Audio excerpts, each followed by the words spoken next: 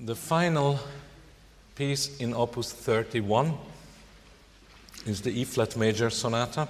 It's the only one in 4 movements, and it's the last time that Beethoven would ever write a sonata in 4 movements. It's a wonderful composition, very difficult to characterize, but if I would call the G major sonata funny and comical, and the D minor dark and dramatic, then this is very, very tender and very lyrical with humorous undertones.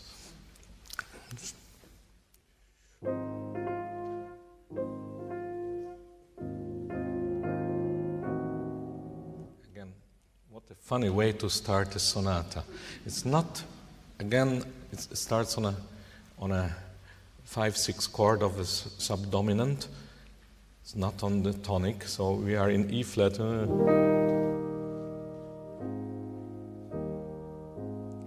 And it starts with a repeated question. In German, I would say, liebst du mich? Do you love me? Yeah? Liebst du mich? And then keeps asking, and the answer is not coming. Another question. And here comes half an answer. It's a feminine cadence.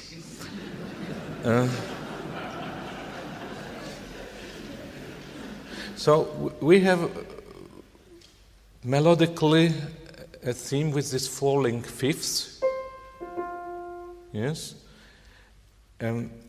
but we should concentrate on the rhythm in this sonata, the rhythm as a main component, and this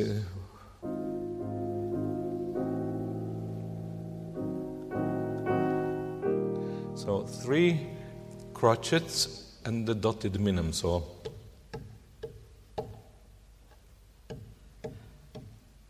and then the answer is also in that rhythm.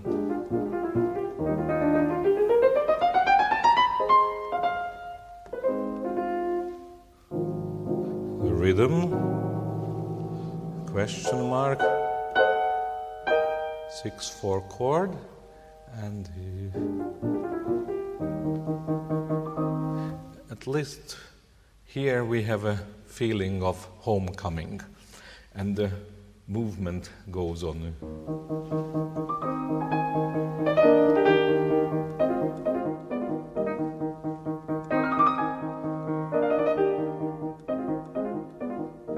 It's always this main rhythm.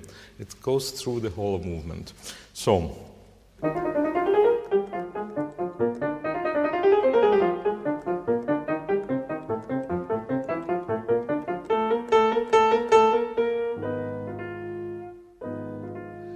in the minor key again.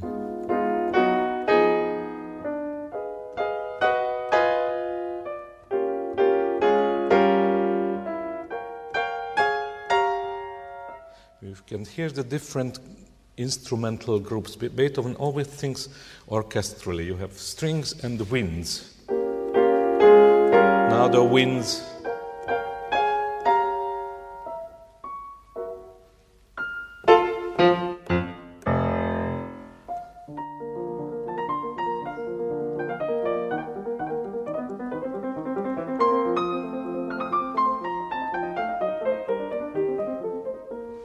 This is a wonderful theme, and very vocal, very cantabile, very singing.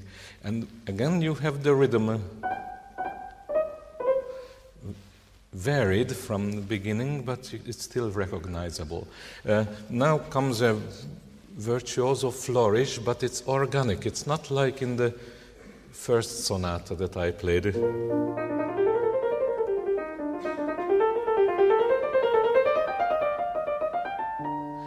comes a variation of the second theme.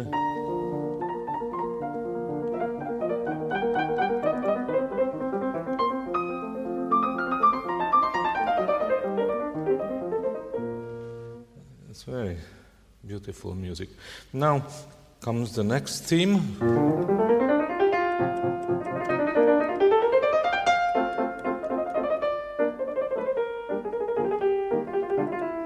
And now he changes the meter. The music goes against the bar line, because we are in a movement 1, 2, 3, 1, 2, 3, and now we have 1, 2, 1, 2, 1, 2, full of these hemiolas, which is not a disease.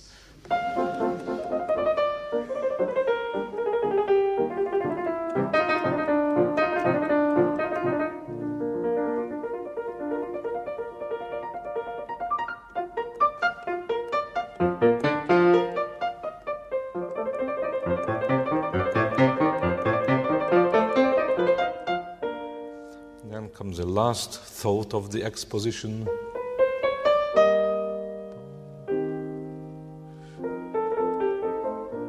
And even the accompaniment says, so he is consistent. The development.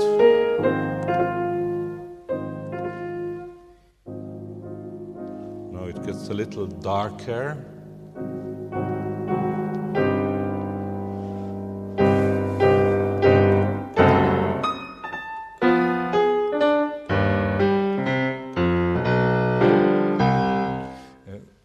Again, storm in a teacup. It's not going to be too heavy.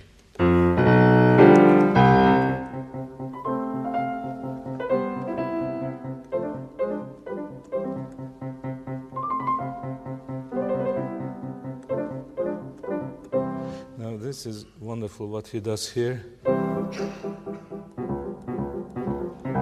Again, this motive of it goes into the bass section, which is actually too heavy to articulate such a gracious motive, but he tries very hard.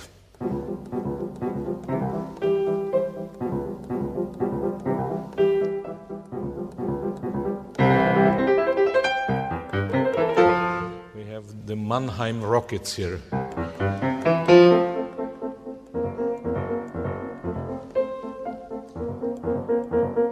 There's a wonderful dissonance.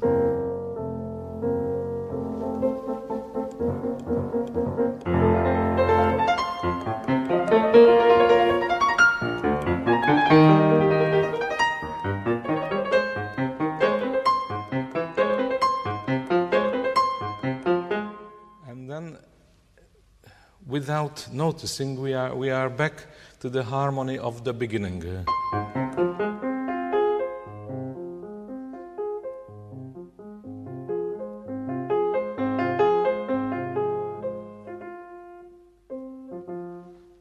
And very simply and naturally, he smuggles back this first theme. So, that's the first movement in a nutshell. The second movement is on the subdominant in A-flat, and it's a wonderfully funny movement. It's a scherzo, and it's very humorous. It has this semi-quaver accompaniment in the left hand, which I feel like it should be played by a bassoon.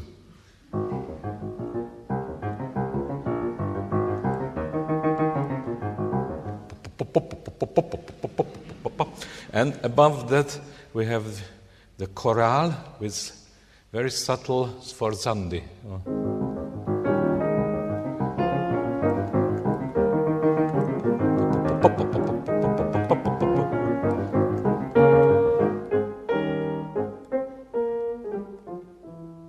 And then this unison with the poses, with the rests.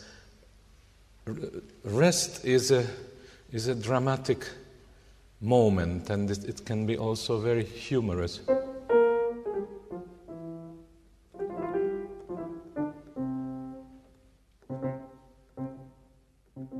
with a little retard, it's like a composed memory slip.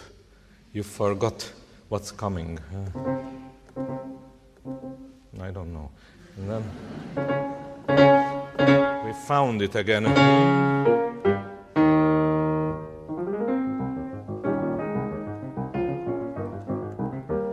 And then sudden fortissimo.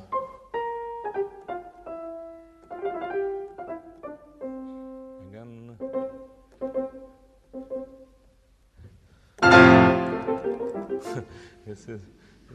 After pianissimo, fortissimo. It's a huge shock.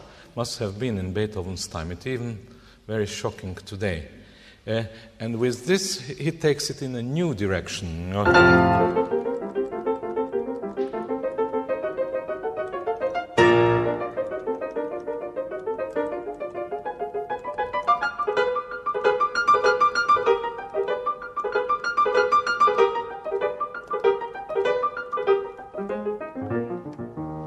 This is all this very sharply articulated staccati, pa, pa, pa, which is natural for the woodwinds. That's why I'm talking about the bassoon, but oboes can do this very well. Pianos less well, so you have to work on it. And it's very important to have the semiquavers against the semi-demi-hemiquavers, or whatever they are.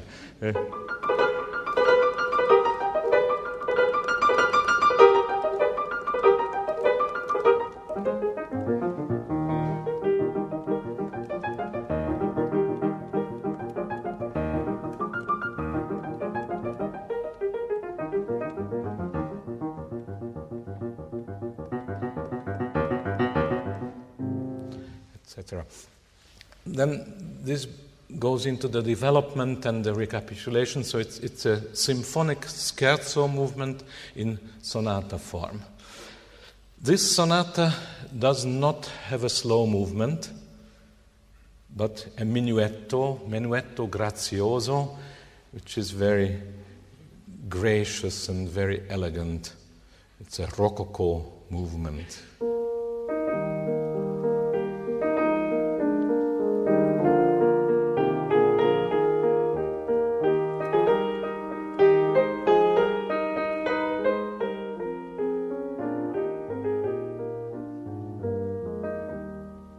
One of the great example of Beethoven, the great melodist. We tend to forget what a great melodist he was when he wanted to be. The trio of this minuet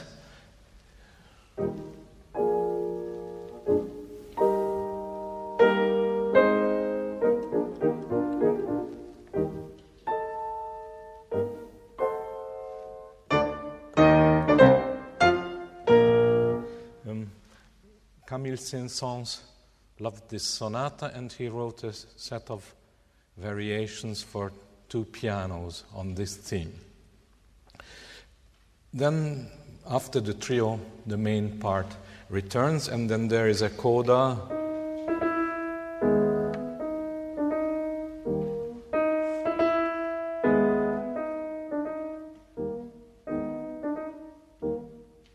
Calando.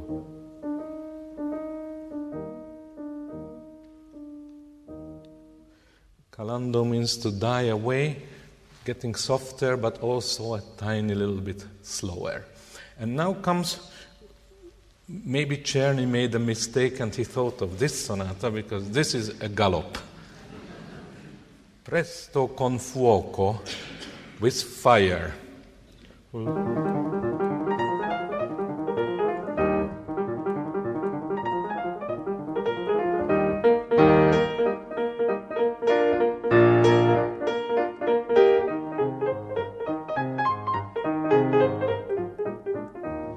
this is in 6/8 time, and it's very, very fast, and it's a wonderfully positive gallop.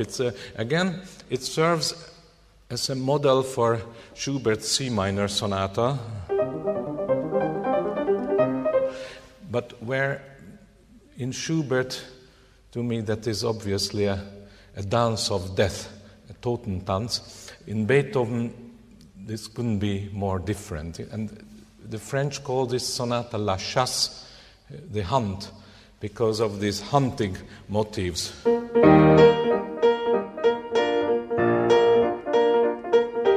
You hear the hunting horns and trumpets. Then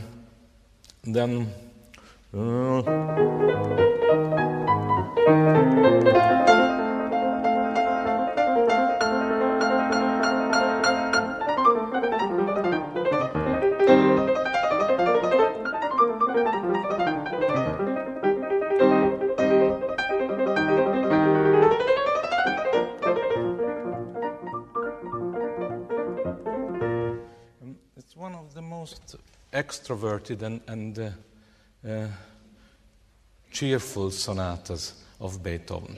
So, also, it is not as revolutionary as number 2, but it does not want to be. So, when Beethoven wrote about the new way of writing, I think he was mostly thinking about the D minor sonata.